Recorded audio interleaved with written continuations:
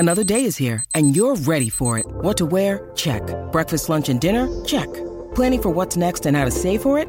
That's where Bank of America can help. For your financial to-dos, Bank of America has experts ready to help get you closer to your goals. Get started at one of our local financial centers or 24/7 in our mobile banking app.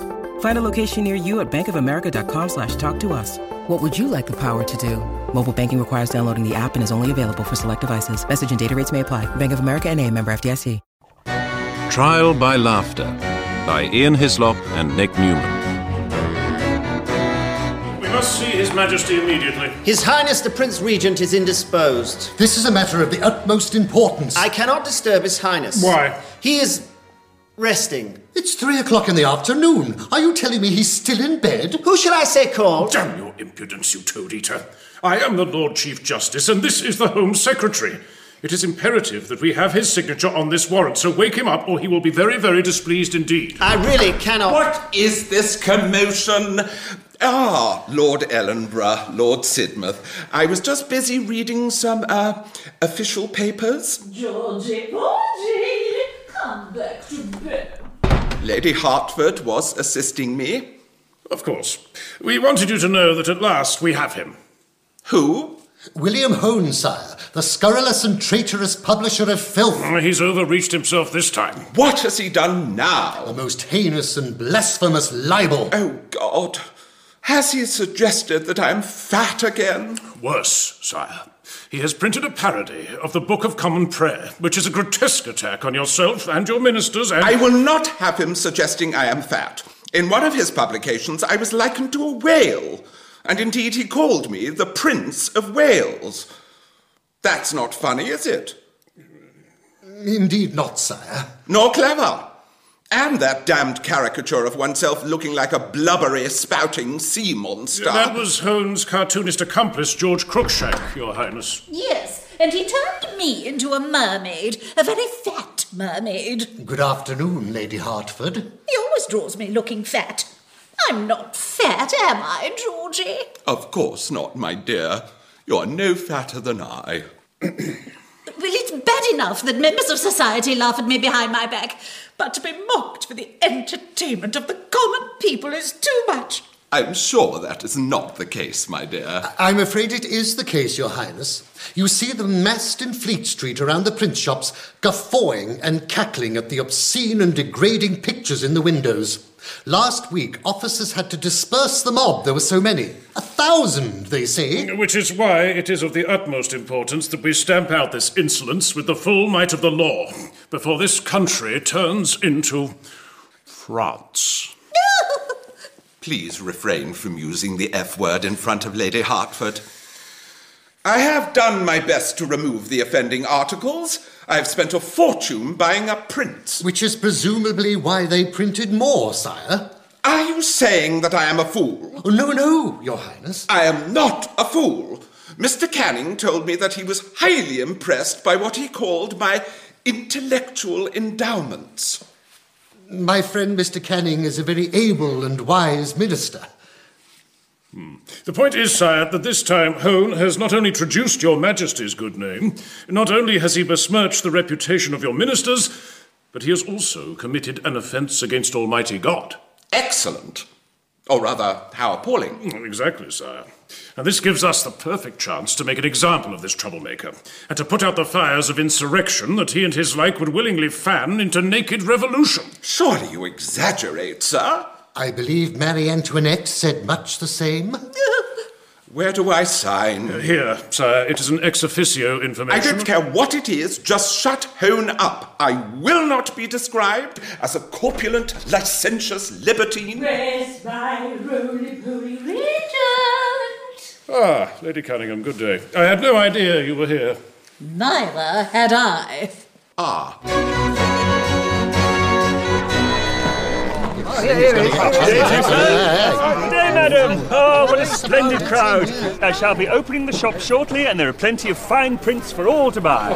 And excellent pamphlets starting at a mere twopence. Let me see. What's everyone looking at in the window? Well, that is Mr. Crookshank's latest etching, entitled Liberty Suspended. Where's the woman being hanged? Well, it's a joke. about the suspension of habeas corpus. What's that? It is the law that allows the court to determine whether the authorities have the lawful right to detain a prisoner. A right which has recently been viciously and illegally removed. Yeah. I prefer those pictures of Mr. Rowlandson, the rude ones, of the ladies with the big duds showing well, yes. Rowlandson's work is a touch too graphic for my taste, but we have plenty of other amusing prints. Many of them of the amusing prince. Good one. A simple pun for which I beg indulgence. My way, come on, my way. Out of the way, you lot. William Hone. Yes? Bookseller at 55 Fleet Street. The same? We're officers of the court and you are our prisoner. Please, unhand me. What's going on? Come on, take your hands up. We have a warrant from Lord Edinburgh against you, Mr. Hone. On what charge? You'll find out in due course. Look, this is unlawful. It is an outrage. I insist you accompany us, sir, or I shall be forced to place you in grappling irons.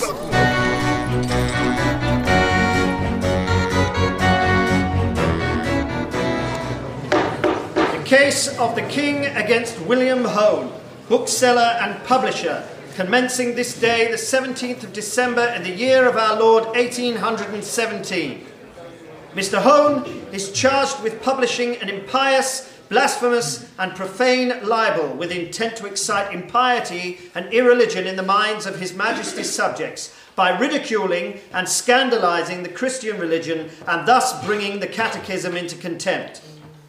Mr. Justice Abbott presiding and Sir Samuel Shepherd, the Attorney General prosecuting.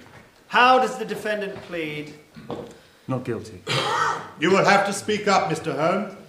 You're facing a penalty of many years' imprisonment at the very least, and possibly lifelong deportation to His Majesty's penal colony in Australia. So I ask you again, how do you plead? Not guilty, my lord. I am unafraid of the penalty, since I am confident the jury will find me innocent.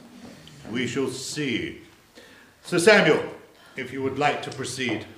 Gentlemen of the jury, I shall not occupy you long in showing that the effect of Mr. Hone's libel upon the Catechism, the Lord's Prayer, and the Ten Commandments is to denigrate the Christian religion. It is impossible to read it without reaching such a conclusion. And if the Book of Common Prayer is not to be held sacred from ridicule, what is there that is left safe in the mind of a Christian? If any of you gentlemen be fathers, I would ask you this. Would you put these profane works in the hands of your children? Or indeed, would you put them into the hands of the lower classes of society, which are not fit to cope with the sort of topics that are raised by them? These works were calculated to weaken the reverence for the Christian faith. It may be said that the defendant's object was not to produce this effect. I believe that he meant it, in one sense, as a political squib. Indeed, that is exactly right. And my point Your is counsel will have his chance to present your defence in good time, Mr. Hone. Pray do not interrupt the Attorney General. But I have no counsel. You have chosen to dispense with legal representation. Is that wise? It's certainly cheap. My lord, I am unassisted by counsel, not out of choice, but out of poverty. As you can see from my shabby appearance, I'm as destitute as any man in London. These past months, I've been prevented from pursuing my business due to my illegal imprisonment, which has reduced me to absolute penury. This predicament has been forced upon me and my unfortunate wife and 8 innocent children by the machinations of the Attorney General, the Lord Chief Justice, and the entire government. Mr. Hone, even if you are representing yourself, you are obliged to obey the rules and procedures of the law. You must at this point remain silent and refrain from making such unfounded allegations. I thank your lordship for your advice. I was merely agreeing with Sir Samuel that my intent was always political.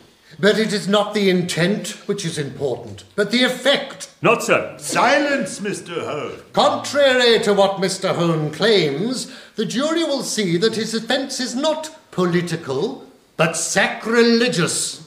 Take his version of the Apostles' Creed. We say, I believe in God, the Father Almighty, creator of heaven and earth. I believe in Christ, his only Son, our Lord, and so on. Mr. Hone says, I believe in George the Regent Almighty, maker of new streets and Knights of the Bath. And I believe in the present ministry, his only choice, who were conceived of Toryism, brought forth of William Pitt, suffered loss of place under Charles James Fox, were execrated, dead and buried. In a few months they rose again from their minority, they reascended the treasury benches, and sit at the right hand of a little man in a large wig. This is not a matter for laughter. Perhaps the clerk could read out the offending article, Sir Samuel. His solemn tones may settle the prevalent outbreak of levity. I am indebted to you, my lord. The minister's 10 commandments. Thou shalt have no other patron but me. Thou shalt not support any measures but mine. Thou shalt not take the pension of the Lord thy minister in vain. Thou shalt not call starving to death murder. Thou shalt not call royal gallivanting adultery. Thou shalt not say that to rob the public is to steal. Thou shalt bear false witness against the people. I think the jury has had enough of the heinous libel. Alleged libel, your lordship. How can this be alleged, your lordship? The libel is self-evident, and there is worse. Mr. Hone parodies the Lord's Prayer itself. Yes, the most solemn prayer to the Almighty, to the Redeemer of the world, and to the Holy Ghost, the most sublime part of the public service of the Church. And he does so thus. Our Lord, who art in the treasury, whatsoever be thy name, thy power be prolonged, thy will be done, throughout the empire as it is at home. Give us this day our daily sops, and forgive us our occasional absences from Parliament, as we forgive not them that vote against thee. Turn us not out of seats, but keep us in the House of Commons, the land of pension and plenty, and deliver us from the people. Amen. Tolerate this disruption. Thank you, my lord. But I, for one, am grateful for this demonstration of facetiousness. For is it not conclusive proof of the prosecution's case that Mr. Hone's pernicious and profane publication has an immediate and baneful effect upon the public? I arrest my case. Really? Then, would Mr. Hone like to present his defence? Gentlemen of the jury, I am not in the habit of addressing an assembly such as this. Indeed, I have never addressed any assembly before, so I beg your indulgence. I stand before you as an impoverished bookseller, in poor health and threadbare coat, a humble man, ill-equipped to face this persecution, by the great powers in the land, from whom I have received nothing but abuse and bad treatment since my summary and unconstitutional arrest in May of this year. The prisoner William Hone, Lord Ellenborough. Mr. Hone, before you are tried in court, you have to plead to the charges. But what are the charges? I have been shown no documents and given no explanations. You are charged with 3 counts of publishing criminal and blasphemous libels. How do you plead? Your lordship, I am not a well man. Please may I sit? No, you must stand and plead. Sir, I will not plead until I receive a copy of the charges against me. No. It is too expensive to make copies of the charge sheet for every prisoner who is brought before a court. You must plead. I repeat, please may I sit? I have not been allowed to perform the functions of nature during my incarceration. Please may I sit? No. My lord, this morning I was found senseless on the floor of my cell, and I am so weak that I cannot be held accountable for the actions of my bowels, and... No! Well, really?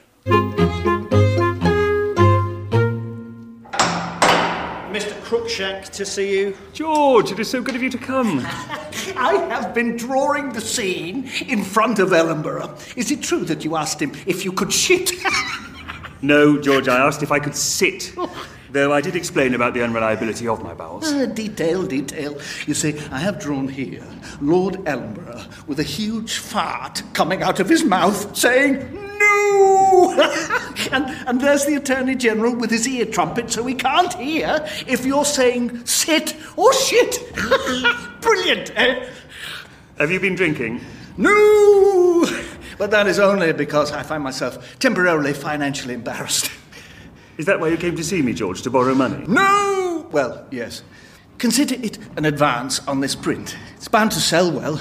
You can't fail with flatulence, and we can use the profits to pay your bail. Mr. Hone, this account of your imprisonment is not relevant to the case against you. Will you please proceed with your defence? Indeed I will, Your Honour. But first I thought it only right that the jury should know about the campaign of vilification waged against me by my Lord Sidmouth, the Home Secretary no less, who night after night in the House of Lords has described my works as blasphemy, and so has attempted to prejudice my chances of a fair trial.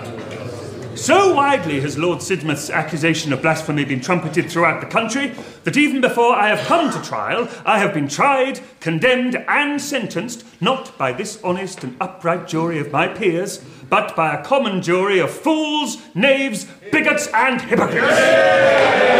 My patience is running out, Mr. Hone. I am now going to insist that you present your defence to the charge of blasphemous libel.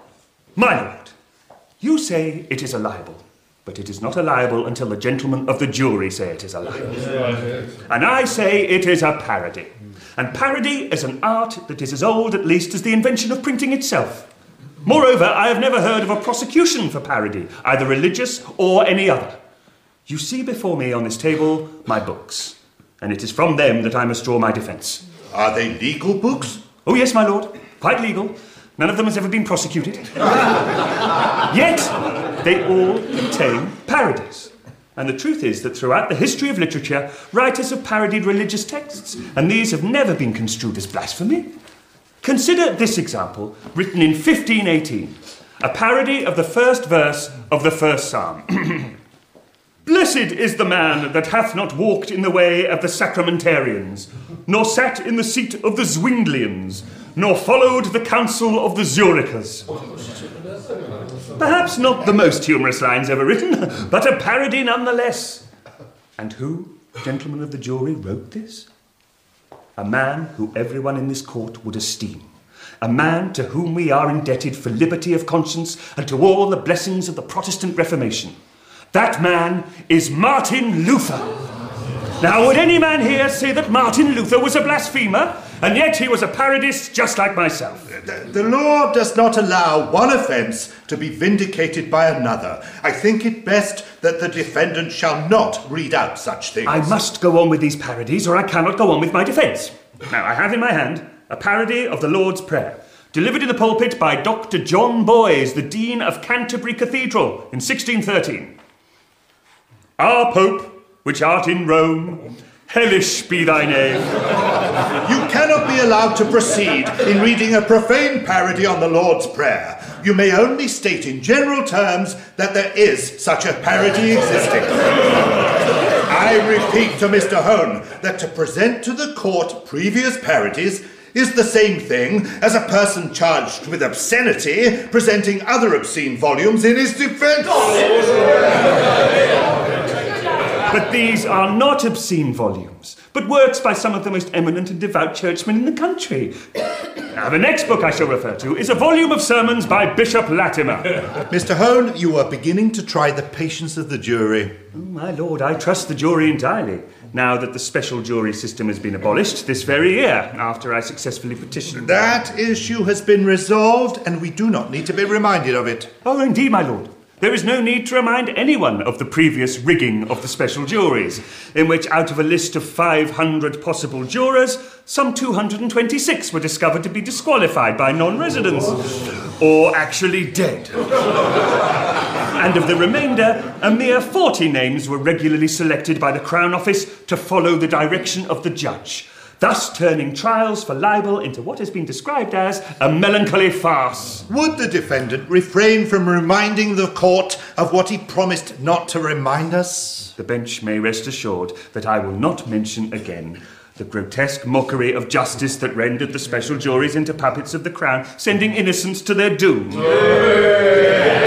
I shall instead move on to my next example of historical parody. And what is this one? Oh, it is a very special parody. It is a poem illustrated by the late Mr. Gilray, a most admirable caricaturist. As you see, the work depicts biblical scenes and references biblical texts in a parody of the Book of Job. Here we see the Duke of Bedford drawn as a whale, and riding on the back of Leviathan is Mr. Charles James Fox, accompanied by other Whig notables, all wearing French Revolutionary caps. It is a parody that is sympathetic to the Tory government.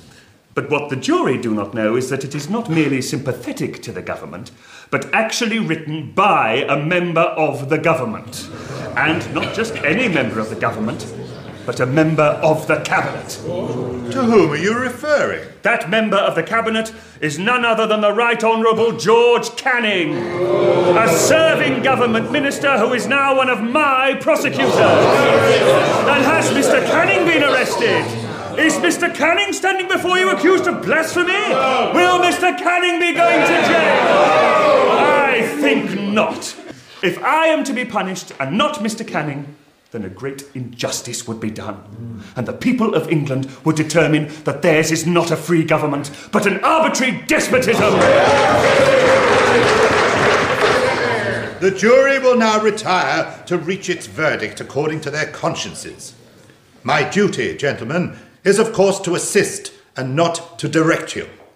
However, I am fully convinced that Mr. Hone's publication was highly scandalous, irreligious, and libelous.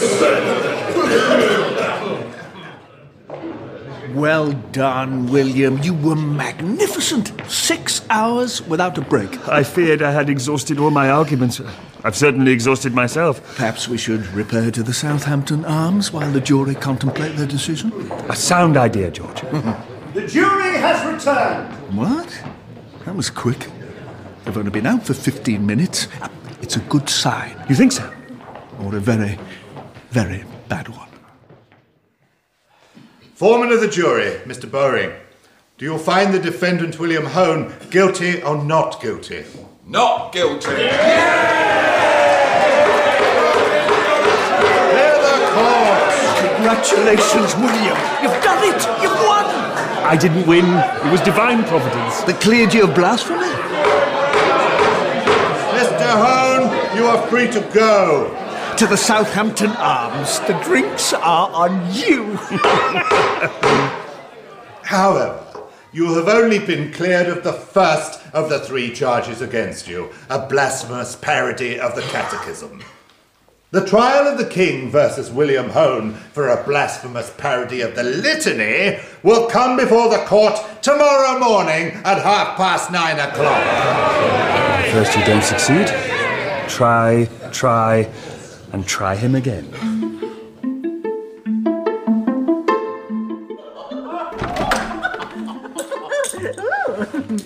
Mr. Justice Abbott and Lord Ellenborough. We were just playing spillikins. Lady Hertford was attempting to draw her stick from the bottom of the pile, but unfortunately the entire structure has collapsed upon the floor. As indeed has Lady Hertford. Good evening, your ladyship. Oh, why do you look so thunderous? Does the Lord Chief Justice disapprove of spillikins? No, madam, but no one likes to be the bearer of bad news. Mr. Abbott, could you inform His Majesty of the latest developments in the Guildhall? I am afraid Mr. Hone has been acquitted of blasphemous libel. Good God, how on earth did that happen? You promised me he was as good as on his way to the colonies. How did the people react to this outrage? They laughed, Your Highness. It is the manner in which the mob expressed their vulgar joy. What have they got to be happy about? This man is a traitor to their monarch who they should love. He has ridiculed their prince and sought to foment rebellion throughout the kingdom. Unfortunately, we did not have sufficient evidence, sire. Damn your evidence! When I opened Parliament, the mob attacked me with stones. I thought it was dung, Georgie. The fact is that they attacked the royal personage, and this man Hone made light of it in his publication. Isn't that evidence enough? Yeah, I agree, sire. The man is a menace to us all. He has undermined the judicial system, trying to prove the innocence of the Fenning girl, who we hanged for murder. He's been meddling in the madhouses, demanding better treatment for lunatics, and he has even called for universal suffrage, a vote for every common man in the country. Which proves he is a lunatic himself. Oh, most witty, Georgie. Yes, I thought so. Which is why we cannot allow him to resume his campaign of what he calls reform and I call revolution. Please, Lord Justice, you must remember Lady Hertford's sensitivities. So what do you propose to do?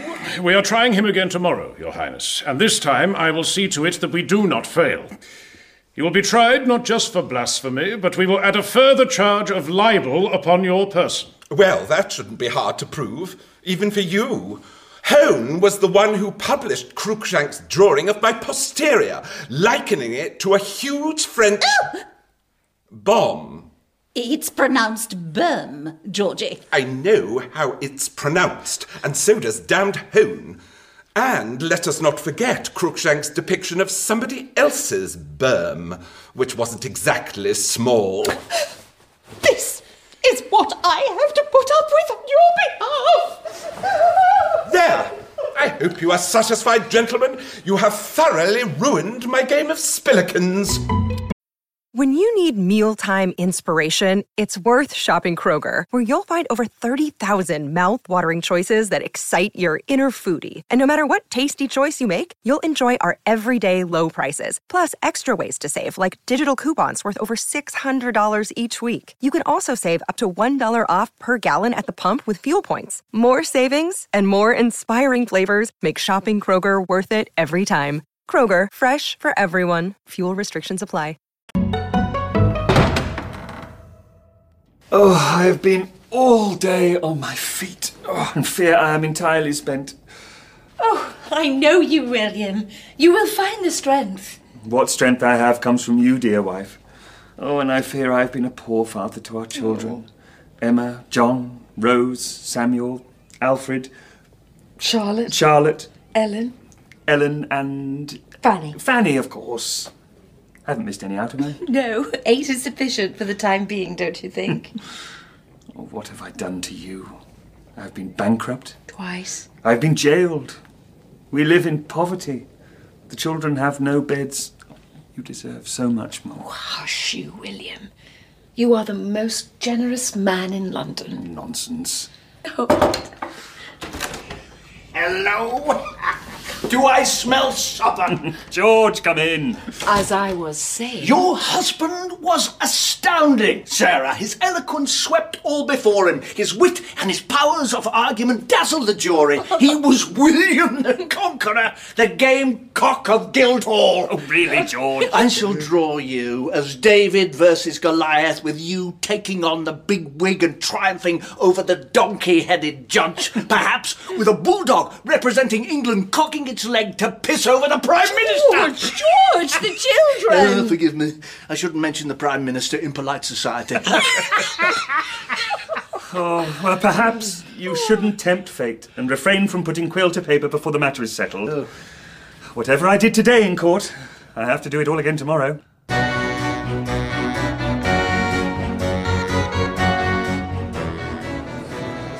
Mr. Justice Abbott is late. Why is he late? What does that signify?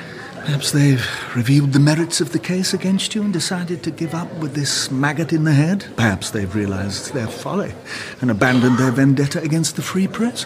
All stand for the judge. Or perhaps not. Dear God, it's Ellenborough. The Lord Chief Justice Lord Ellenborough will be presiding today. I don't believe it. He's given Abbott the boot.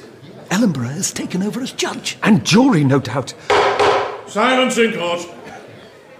The case of the King versus William Hone. who is charged with impious and profane libel and also with seditious libel against the Prince Regent, the House of Lords and the House of Commons. Are the sheriffs here? They are not, my lord. Then let them be immediately sent for. I am in charge today, and I will have no disorder in my court. The Attorney General, Sir Samuel Shepherd, will proceed with the case for the prosecution. Gentlemen of the jury, the question you are assembled to try is one of the utmost importance to the constitution of society. The libel is a parody of that part of the divine service established by law called the Litany. You will recall that the Litany is a devout and heartfelt supplication to the Almighty, which includes the passage, Son of God, we beseech thee to hear us. O Lamb of God, that takest away the sins of the world, have mercy upon us. The defendant has turned this to ridicule. It is too disgusting to read his parody in its entirety, but Mr. Hone's litany replaces the sacred words with the following. Son of George, we beseech thee to hear us. O House of Lords, that takest away so many thousands of pounds in pensions, have mercy upon us. Where are the sheriffs? We are here, my lord. I have sent for you as there is an absolute necessity for your presence. I understand there were most unseemly disturbances in the court yesterday, which will not be repeated today. You will apprehend any persons who dare to interrupt the course of these proceedings. I assure your lordship that we will put a stop to any disgraceful or indecent conduct. Mr. Hone, do you have any defence against the Attorney General's charges? Members of the jury, I am innocent of the charges, and I will prove my case by referring to the historical precedents of parody by reverend, distinguished, and sober men of letters. I should warn you, Mr. Hone, that if you are going to argue that the scriptures have been ridiculed before by other persons, then I shall not hear it. Crimes committed by other persons do not excuse yours. I declare such evidence as judicially inadmissible. Does your lordship intend to send me to prison without a fair trial?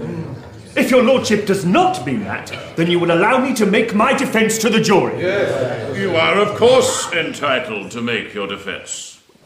I do not understand your lordship. If I am not permitted to read these publications to the jury, I have no defence. And you might as well dispense with all pretence of justice and send this poor bookseller to rot in a dungeon. This can have no reference to your case. And the jury, as sensible men, must see that it hasn't. Oh, my lord, I understand your notion of sensible men very well. What your lordship means by calling the jury sensible men is that they will find me guilty. My notion of sensible men is that they will acquit me. Enough, Mr. Hone. I will hear you, however immaterial and however little good what you have to say will do you. I repeat, my lord, that the object of the publication of the litany was a political one. There was no intention to bring religion into contempt. The intention is not the issue, it is the effect. And we have seen the mischievous effect on the common and ordinary people in this very court. The effect was to provoke laughter, my lord. Laughter at our rulers, and that was always my intention. Come, prickle and attenders a while. I'll sing ye a song that shall make ye to smile. 'Tis a faithful description of the tree of life, so pleasing to every maid, widow and wife. You always liked a low ballad, didn't you, George? No. This is about the tree of life from the book of Genesis. So most countries produce, but till 18 years growth, 'tis not much fit for you. Then 9 or 10 inches, for it seldom grows higher, and that's sure as much as the heart can desire. You see, it's basically a theological conceit. For a sight of this tree, this invitation come hither to me. I have it just now in the height of perfection, adapted for handling and fit for injection.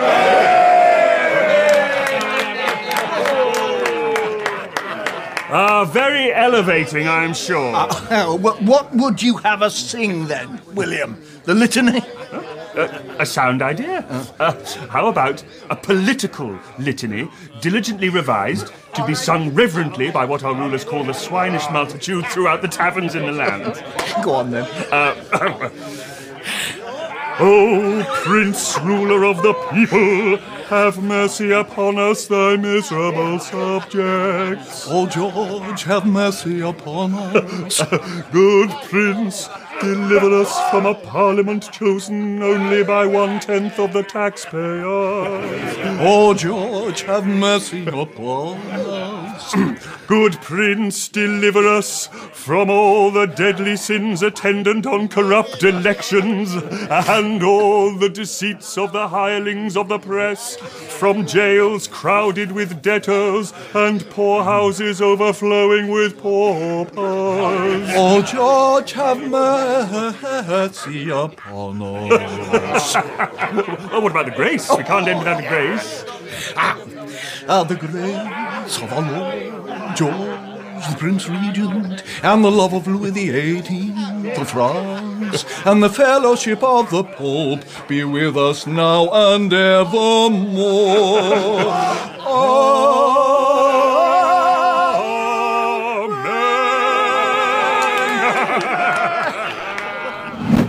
And the fellowship of the Pope be with us now and evermore. Amen. Amen! I will have order in court.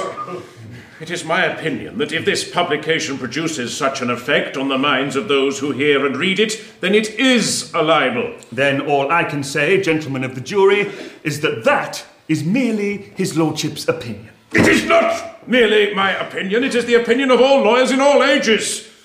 The law says if the publication has the tendency to inflame, then the author had the intention to inflame. No judge ever held differently. And that is your lordship's opinion, which is but the opinion of one man. His lordship presides in this court, but you, the jury, are my judges, and to you I willingly submit my case.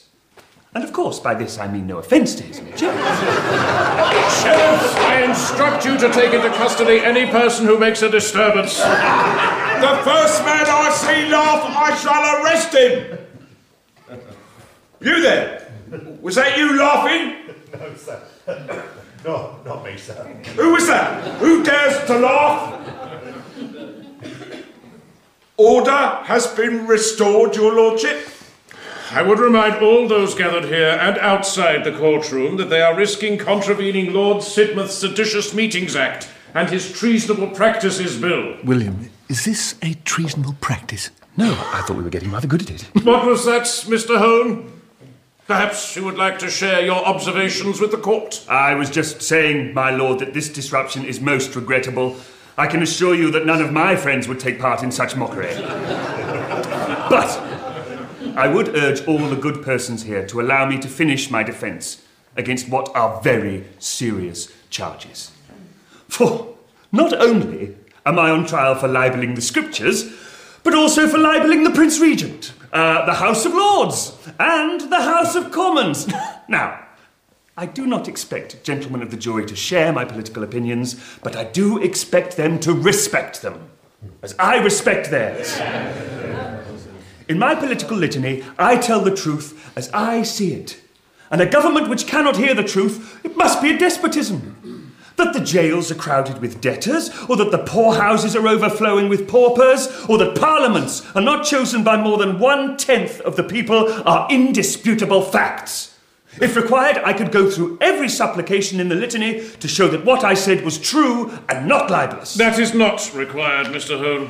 Politics is my crime, pure and simple, and the real libelers here are those who instituted this hypocritical prosecution against me, which is aimed at nothing less than the liberty of the press. I am referring, of course, to the ministers of this government. Who, I might remind the court, have been elected democratically. But have they? And by whom?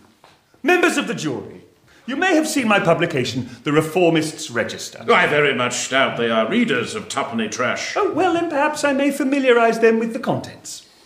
In one edition, I reported on Gatton in Surrey, a borough of 6 houses which returned 2 members of Parliament.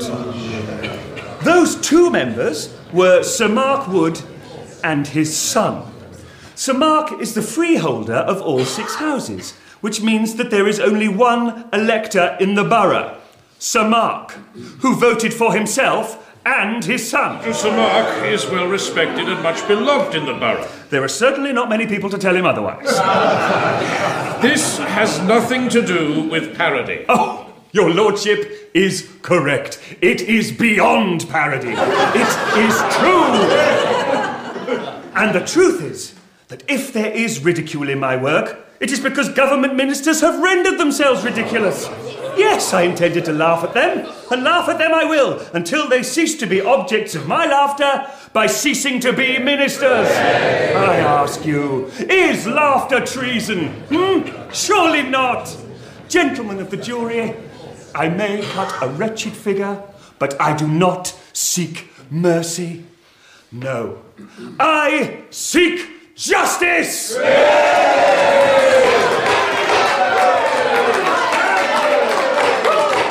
Members of the jury, in obedience to my conscience and my God, I pronounce this to be a most impious and profane libel. As Christians, I have no doubt that you will be of the same opinion. The jury will retire to reach its verdict.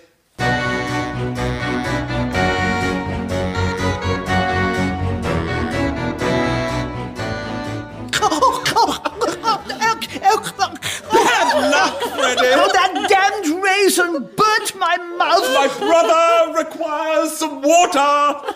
It is a stupid game. No, it's capital fun. You see, the whole trick of Snapdragon is to extract the fiery raisin from the bowl of flaming brandy like so. Ooh, careful, Georgie. And then extinguish that raisin by placing it in your mouth thus. So brave. And then you eat the flambéed fruit. Where's that water for the Duke of York? Too late, George. My mouth has recovered. But your week is on fire. Dad, so it is! Now, your turn, Lady Hertford. Relight the bowl of brandy.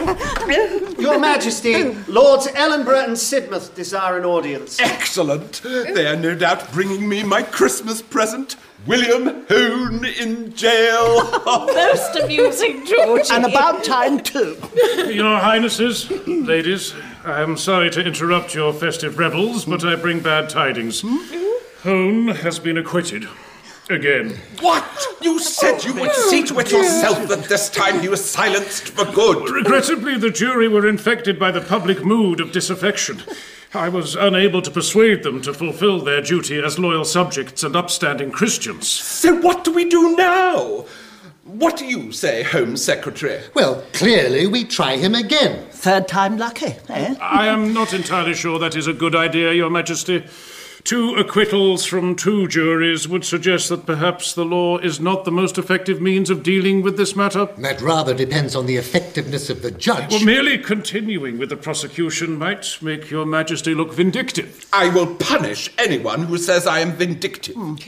Indeed, sire. But perhaps a different tactic might bear fruit. We could give him a secret pension. Remember that miserable hack, Gilray? Canning paid him off, and he soon changed his tune, whereas before he drew you as, what was it? A corpulent voluptuary. Thank you for reminding us, Freddie. He stuck his pen into Bonaparte instead. In fact, we paid him so much he could afford to drink himself to death. Only thing Gilray ever did that made me laugh. But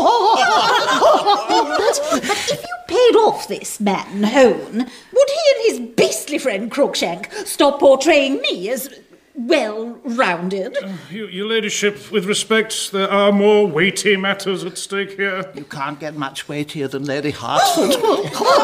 Oh, you are Freddie. Georgie, tell him to stop being so horrid. You have gone too far, sir. Forgive me, I meant no offence. I was merely agreeing with Lord Ellenborough that sometimes one has to endure this sort of snide whittling. I myself have been defamed in a scurrilous nursery rhyme accusing me of taking 10,000 men up a hill and then down again.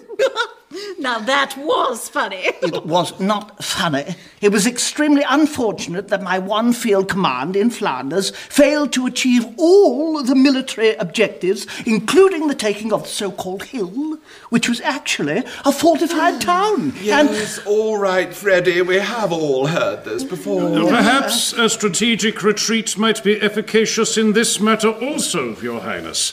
Perhaps we should avoid further humiliation and postpone the third trial. Have you lost your backbone, Ellenborough? Has this upstart bookseller knocked the stuffing out of you? How dare you shut... Gentlemen, no raised voices, please. There are ladies present. But there are important matters to decide. Indeed. Charades or Buffy Gruffy?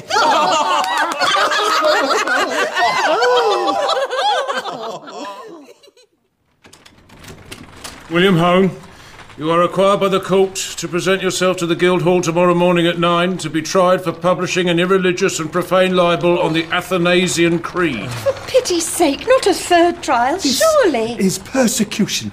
Has anyone ever endured 3 trials in 3 days? I was assured that the government would abandon this absurd vendetta. Lord Ellenborough is of a different opinion. You should have left the country when you had the chance, Mr. Rowan. Fled to America like William Cobbett. There is still time. No, sir. My husband is not William Cobbett.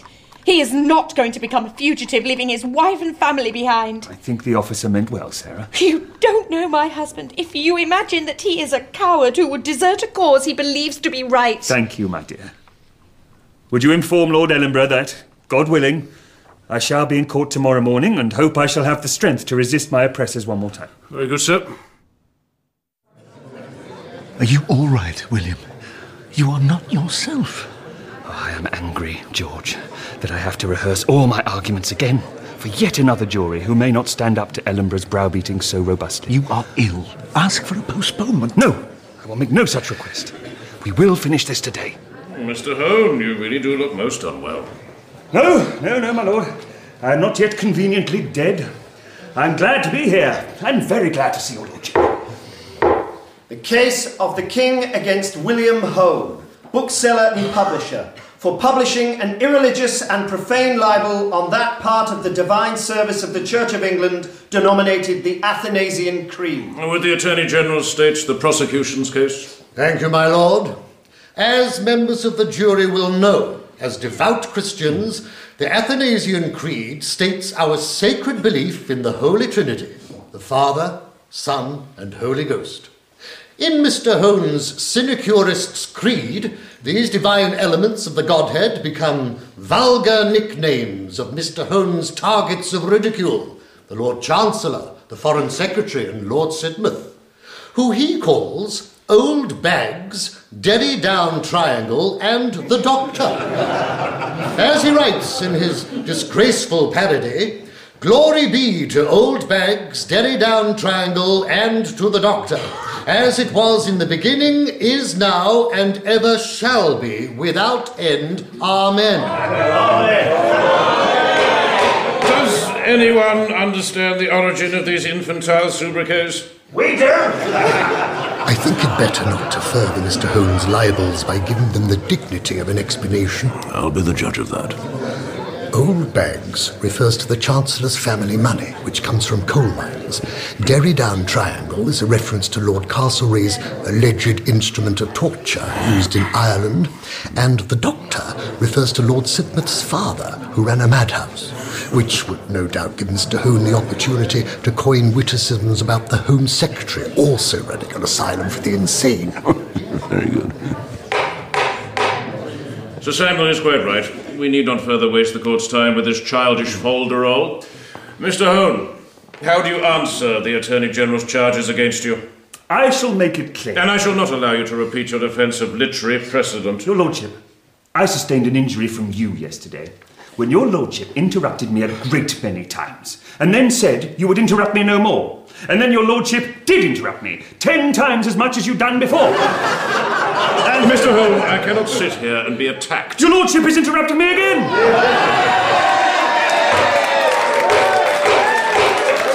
Very well. You shall not be interrupted again, and the jury can make what they will of your relentless, irrelevant, and unconvincing historical lecture. Thank you.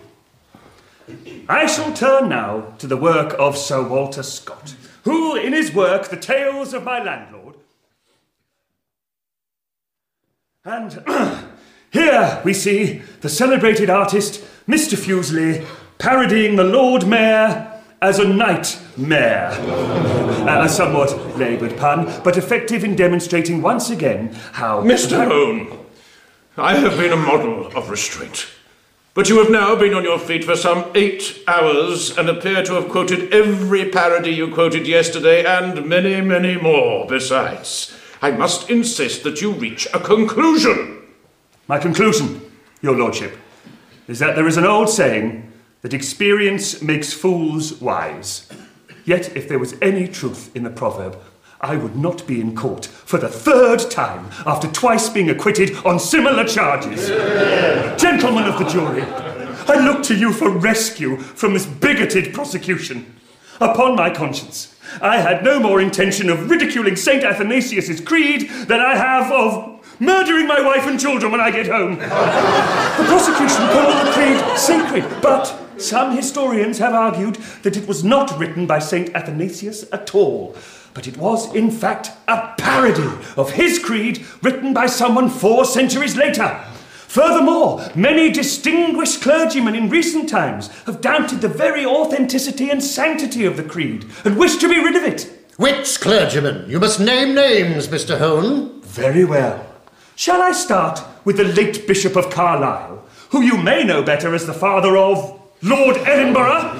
My father has many a year hence gone to a place where he has to account for his opinions. Yet did he not believe the creed to be apocryphal? Oh, for common decency, Mr. Hone, please forbear. My lord, I certainly shall. I shall not mention your father, the Bishop of Carlisle, and his unorthodox views again.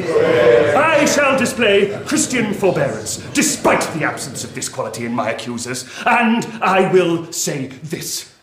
Unlike many others, I have never written or printed what I did not think right or true. I have always acted for the public good, without regard to what other men did, however exalted their rank. The consciousness of my innocence gives me life, spirit, and strength to go through this 3rd ordeal of persecution and oppression. Gentlemen of the jury, the powers that be thought a poor, oppressed man could not stand 3 days in court. They thought that their united force would crush me like an insect. But 2 juries of cool, honest Englishmen have already acquitted me. And I have no doubt that you 2, gentlemen of the jury, will send me home to dine on Sunday with my wife and children!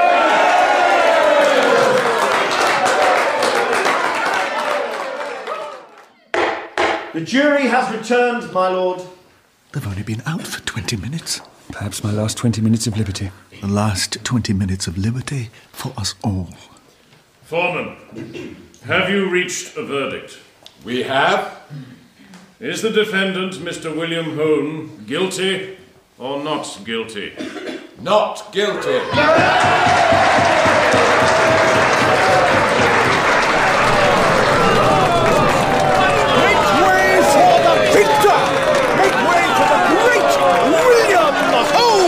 Colossus of the courts, the Lysander of liberty! Really, George, you are prone to exaggeration. Of course I am. I'm a caricaturist. Huzzah! Huzzah! Huzzah! Majestic is law, how it swells and looks big, how tremendous its brow and how awful its ring. But the free honest juries do not give a fig for the frown of the judge and his awful big wig. For the free honest juries, huzzah, huzzah, huzzah! This, William, is a momentous and historic day in the long, noble struggle for freedom, and I suggest we mark it appropriately by getting Knob Headingley Tap Hackle mangled, jug-bitten, and ape-drunk as a wheelbarrow! William? William? Has anyone seen William Hone? William!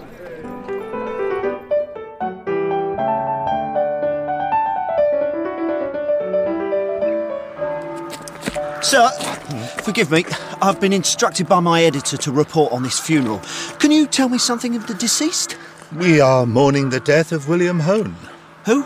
William Hone, publisher, satirist, campaigner for universal suffrage, investigative reporter, inspector of asylums, philanthropist. Please, sir, you're going too fast. I can't get it all down. Shall I write it for you? Hone was probably the most important man in the annals of press freedom. You must have heard of his trials. When were they, sir? Some 25 years ago. Oh, before I was born. No wonder I've never heard of him. Ah, the ignorance of youth. Hone had his moment, but obscurity beckoned. Is there anyone famous attending? See the red-faced man over there, looking preposterous in black? Mm-hmm. That's the great artist George Cruikshank. Really? Once he was a ferocious and acerbic cartoonist. Of course, that was before he accepted a handsome pension from the late king. I don't understand, sir. Such is life. But old Cruikshank can still raise a laugh. Don't you think his unruly whiskers give him the appearance of a bedraggled bird's nest? Yes, they do. Did he know Mr. Hone well? They were the greatest of friends. He looks sober enough now. But Cruikshank sponged off poor old Hone shamelessly in his drinking and whoring days. What's that, sir? I was talking of your thinking and drawing days, George. Sadly long past. Height of my powers, sir. A wretched day, George, is it not? It is. So why are you smirking? I was merely remembering how much Hone made us laugh, and how he finished off old Ellenborough at the trial. Yes, he never sat as a judge again, died within the year. Nobody mourned him. Mr. Cruikshank, how will you remember Mr. Hone? I regret to say that due to my past lack of temperance regarding the demon drink, I cannot remember all the detail of our time together. But I do know that William Hone was the bravest champion in our hour of need.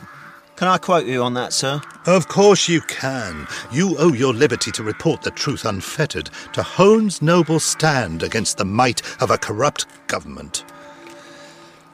Come, George. It is time to pay our last respects. Sir, before you go, your name, sir? Dickens. Charles Dickens. Good day.